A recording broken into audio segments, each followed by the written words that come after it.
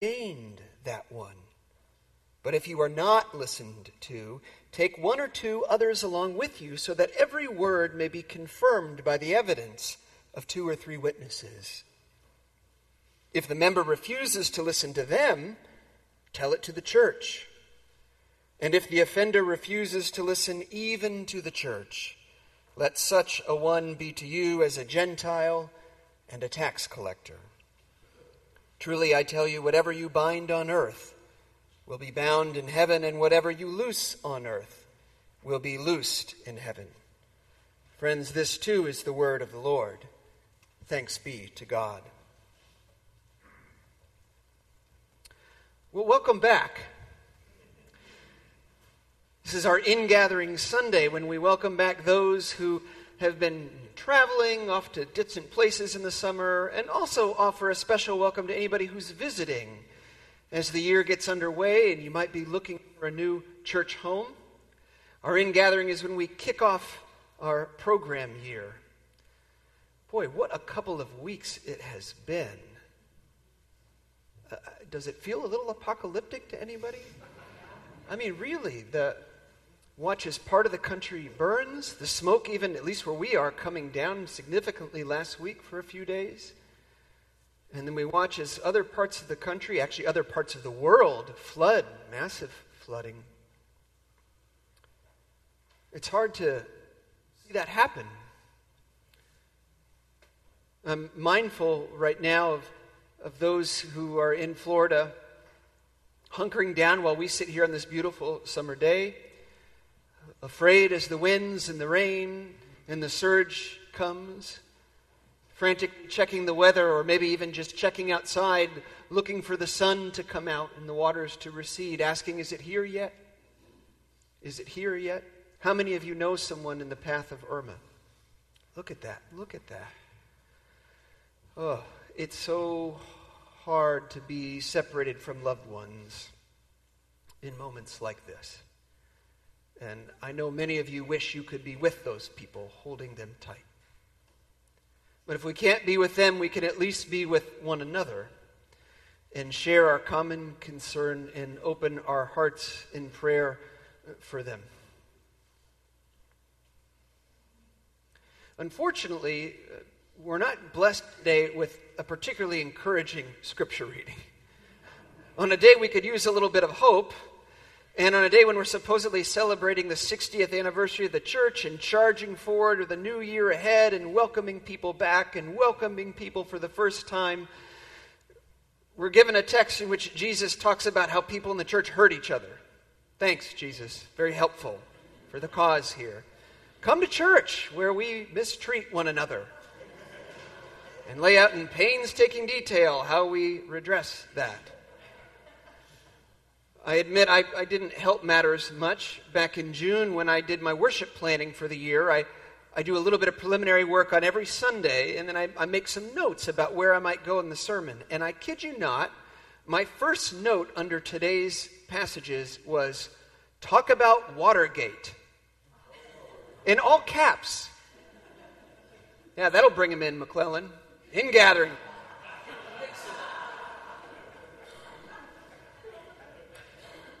So what does Watergate have to teach us today?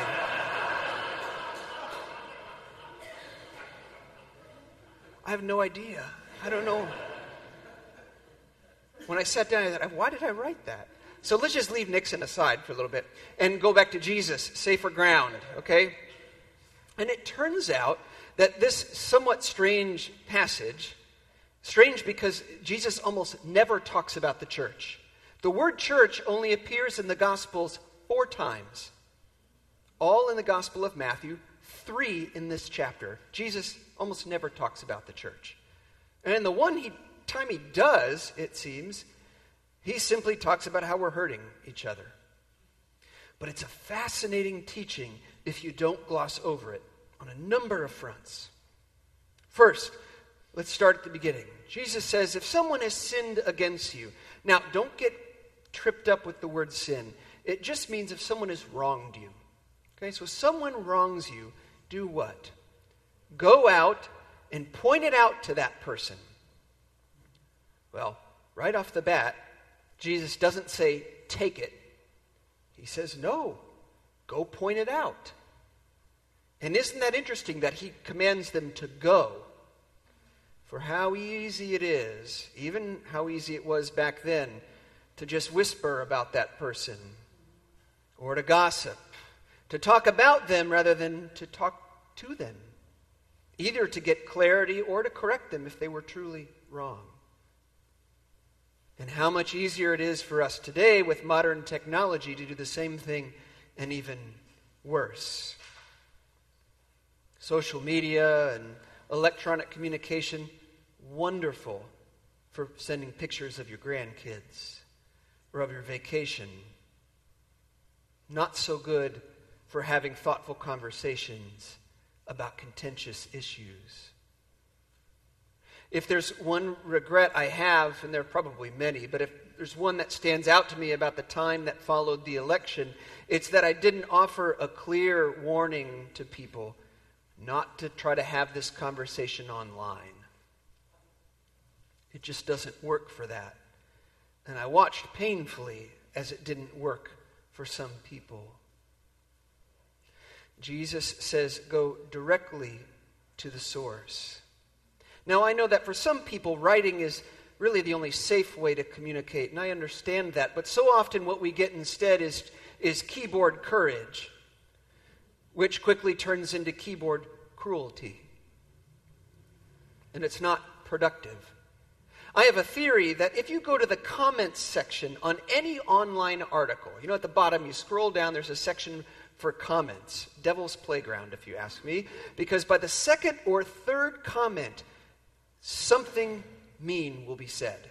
Try it out. It's foolproof. I mean, it could be an article about butterflies or laundry detergent, but by comment 3, something nasty's coming in. Don't look at that stuff. Half of it's fake anyway, and the rest of it's toxic. It's poison. Like scented laundry detergent, by the way, which is spawn of the devil. See, there I go. It just comes out. Jesus says, go directly to the person. Secondly, under what conditions do you approach the person? Do you remember? Alone. And why, Susan? Do you have any idea?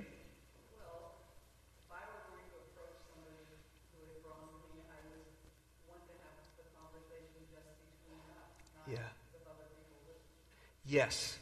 You have it with just the two of you to save the dignity of the wrongdoer. Allow them to save face. Give them a better opportunity to change.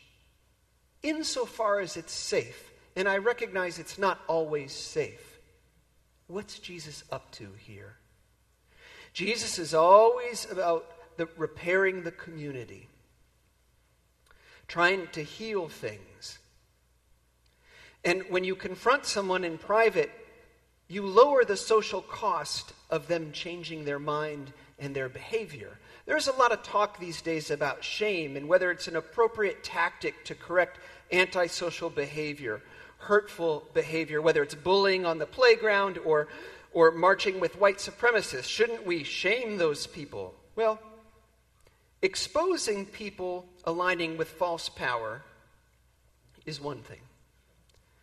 But shaming them for the sake of simply returning hurt is quite another. And this isn't just Jesus being loving and forgiving, though he is both of those things. It's strategic.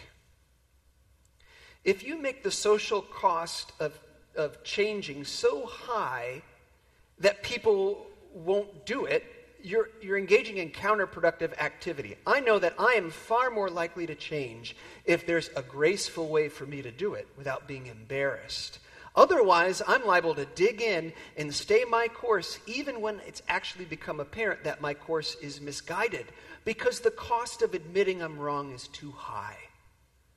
And Jesus is trying to lower the cost because he's trying to repair the community, to restore the brokenness that sets in.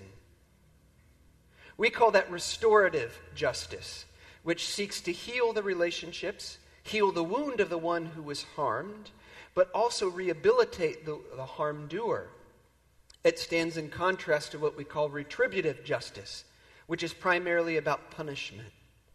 Restorative justice does what it can to bring the community back into wholeness. Takes a lot of investment, but has long-term payoff, where retributive justice says the best way to protect the community is to isolate the wrongdoer and to harm them. And that will keep the rest of us safe. Short-term may be cheaper, long-term very, very costly. I don't think I have to tell you what side of that equation Jesus is on. And so Jesus says trying once isn't good enough. If they don't listen, he says, point 3, go and get someone to go with you. Now why? So you can gang up on them? No. You come only armed with evidence, so you can bear witness to the other, confront them with truth, or at least wise perspectives of trusted people in the community. It's not so that you can defeat them. It's not about winning. That's an old sort of cultural lie we tell. The goal is not to win over the other. The goal is to point out hurtful activity so that the hurtful activity can be transformed and changed. And then everybody wins. The whole community wins. So bring someone with you. Now, if that doesn't work, go back and get the whole church. Bring the whole community. And only then, fourth observation, expel the person from the community. Now, that seems awfully harsh, right? Isn't this the all-inclusive Jesus? Well, if you think about it, by that point, the wrongdoer has already expelled themselves. All of community life is, in one form or another, answering the question, do you choose each other with either I do or I don't? And when the wrongdoer has refused to listen to the honest complaint of their neighbor, and when they've refused to take seriously the evidence presented to them by 2 or 3 other witnesses, and when they've refused the witness of the entire community, they've expelled themselves, just not yet in name.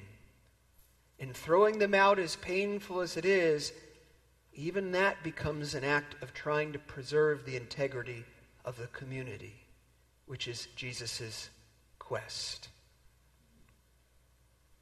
Hard to bear, perhaps, but it's after exhausting every other method. And that's why Nixon matters. I realized why I wrote that down once I sat with this text and worked on it. You see, last spring I'd clipped an interview with a famed journalist, Carl Bernstein, and recounting some of that awful episode in our country's history. And we know what was awful about it. It wasn't simply the wrongdoing, and we all commit wrongdoing. Lord knows I do. But it's in what? Covering it up. Right? Covering it up.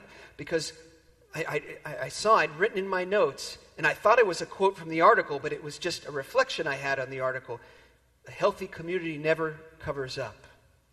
Because what a cover-up is a refusal to be corrected by the truth by your neighbor. A refusal to take seriously the witness of your community. A refusal to honor the other. And admit you were wrong. Or you participated in wrong. And you don't have to be a presidential scholar to remember that the cover-up is always worse than the crime, right? You just have to be a parent. Child comes to you and says, "No, I washed my hands. I did brush my teeth." As their finger paint-covered fingers are leaving marks down. And as they are saying it to you through blueberry bit littered teeth that they are lying through, right? Now, what is the parent concerned about there? Is it really their hygiene or their teeth? No. What concerns the parent in that moment is how fragile the family bond is and how dependent it is on honesty and integrity. And in that moment, you realize that that child has required a newfound ability not to commit falsehood, but we do that, but to stand by it even when confronted with the evidence. Now we've entered a new complexity of relationship. Any family can tell you that. Children are not. Any couple struggling with infidelity, any company struggling with dishonest practices. It's never about what it's about. It's not about the blueberries or the washing of the hands. It's not about the sex. It's not even about the unethical business practices. It's about the integrity of the relationship based on honesty and openness to correction. And when that gets threatened, it all becomes very tenuous. Jesus almost never talks about the church. So we have to take this teaching very seriously, because it's clear that if there's anything he wants us to know, it's that integrity matters. You know, I think Jesus recognized that his followers would always exist in a bigger context, a bigger world. And the church may not be your primary community. It may not be where you spend most of your time. It may not be the righteous thing for us to concentrate on all the time here. But what it is a training ground for how to live in the world, in here and out there. And it's first and foremost about a way of being. I think that's what Jesus is trying to teach us. A way of being and a way of being together. That supersedes our creeds. That actually is our creed. It's not a set of words, it's a set of practice. It's always about practice. It's about how to be together. I think Jesus understood that not just in the life of the church, but in the life of the greater world, we are going to be confronted constantly with the question, by the way, with great consequences, do you choose each other? Do you choose each other? And in this strange, somewhat non-hopeful seeming passage, Jesus actually gives us incredible encouragement and tools to answer, I do. I do choose you. You in the pews and you out there on the street, I do choose you. Because I believe our bond can survive that which threatens it. I do choose you. Because in your humanity, I see your divinity. I do choose you. I do choose you because I believe you can choose me. And that will be better if we choose one another. I choose you. I do. Because I believe in you. And I believe in us together. And that belief is stronger than anything that threatens to tear it apart. I do. I choose you. I do. 2 words. Let's begin our 61st year with just 2 words. I do. Powerful words. A couple weeks ago, in the most iconic moment we have in this culture of uttering those words, I had the privilege of being a part of the wedding of Ruthie Wells, there you are, our choir director in Clark. A more beautiful time than I could ever explain. When you say to one another, I do, forever I do. In that moment, they shared this poem among many other things they shared, and I'd like to share it with you, maybe as a witness of what we could be for each other. Here on a summer night, Garrison Keillor. Here on this summer night in the grass, in the lilac smell, drunk on crickets in the starry sky. Oh, what fine stories we could tell with this moonlight to tell them by. A summer night and you in paradise so lovely and full of grace. Above your head the universe has hung its lights, and I reach out my hand to touch your face. I believe in impulse, in all that is green. Believe in the foolish vision that comes true. Believe that all that is essential is unseen. And for this lifetime, I believe in you. All of the lovers in the love they made. Nothing that was between them was a mistake. All that is done for love's sake is not wasted and will never fade. O love that shines from every star, love reflected in the silver moon, it is not here, but it's not far. Not yet, but it will be here soon. Friends, I know it doesn't always feel like it's here yet. I know it doesn't feel like the sun is coming, but the sun is coming soon. In the meantime, we can wait out the storm together. Welcome back. Welcome home. Amen.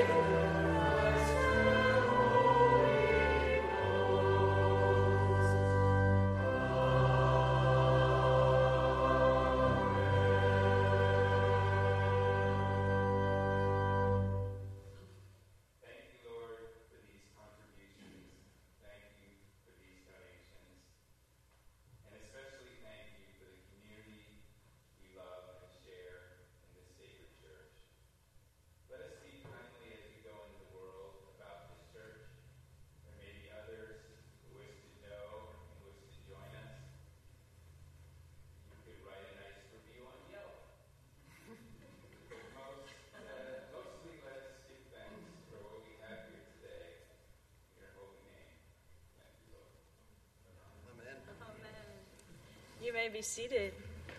So as I mentioned earlier, this is our In-Gathering Sunday with a great picnic brunch. The food will be out on the playground, so as you leave worship, you can just go straight down the hall and then around, and that's where the food will be. I also invite you to take a look at the bulletin, all of the announcements of upcoming events and activities. Now that the fall is here, several new things are beginning. Just to highlight a couple of those for you, today, right after worship, our high school confirmation class begins. It's an annual class. And several people have asked Rob or me, why don't you offer a confirmation class for adults? We'd like to learn some of those things. And so what we're doing for several weeks this fall is offering what we call a Christianity 101 class. It's every Sunday at 8:30. It'll last about an hour. So you can come at 8:30 for the class, and it'll be over in plenty of time for 10 o'clock worship. We meet in the library. Also new this fall is a monthly event called Messy Church. It's meant mostly for families with younger children, but anyone can get messy. All ages are welcome. But what we're going to do in Finley Hall is set up all kinds of tables and stations with a variety of crafts and games and activities, all focused on a certain Bible story, but a way to really get into the story with your hands and your messiness. So you're welcome to come and participate. Also, if you're interested in helping out with one of those stations, let me know. We can always use some help. And then finally, another new thing is starting on Mondays, not tomorrow, but a week from tomorrow, is a new yoga series. Every Monday at 9:30. You're welcome. It's for all abilities. If you're a yoga expert or if you've never done yoga before, just come and join us at 9:30 on Mondays for that. Of course, there's all kinds of other stuff. Last but not least, you may notice that we are having some work done here in the sanctuary, replacing our windows along with some rot that had happened around the window frames. This is just one step in quite a bit of deferred maintenance that's needed on our building. So what we are doing is putting together a team to start working on a capital campaign, looking not only at some of our deferred maintenance, but also how our ministries can best reflect the space that we're in, or how our space can best reflect the ministries that we're doing. That's the right way to say it.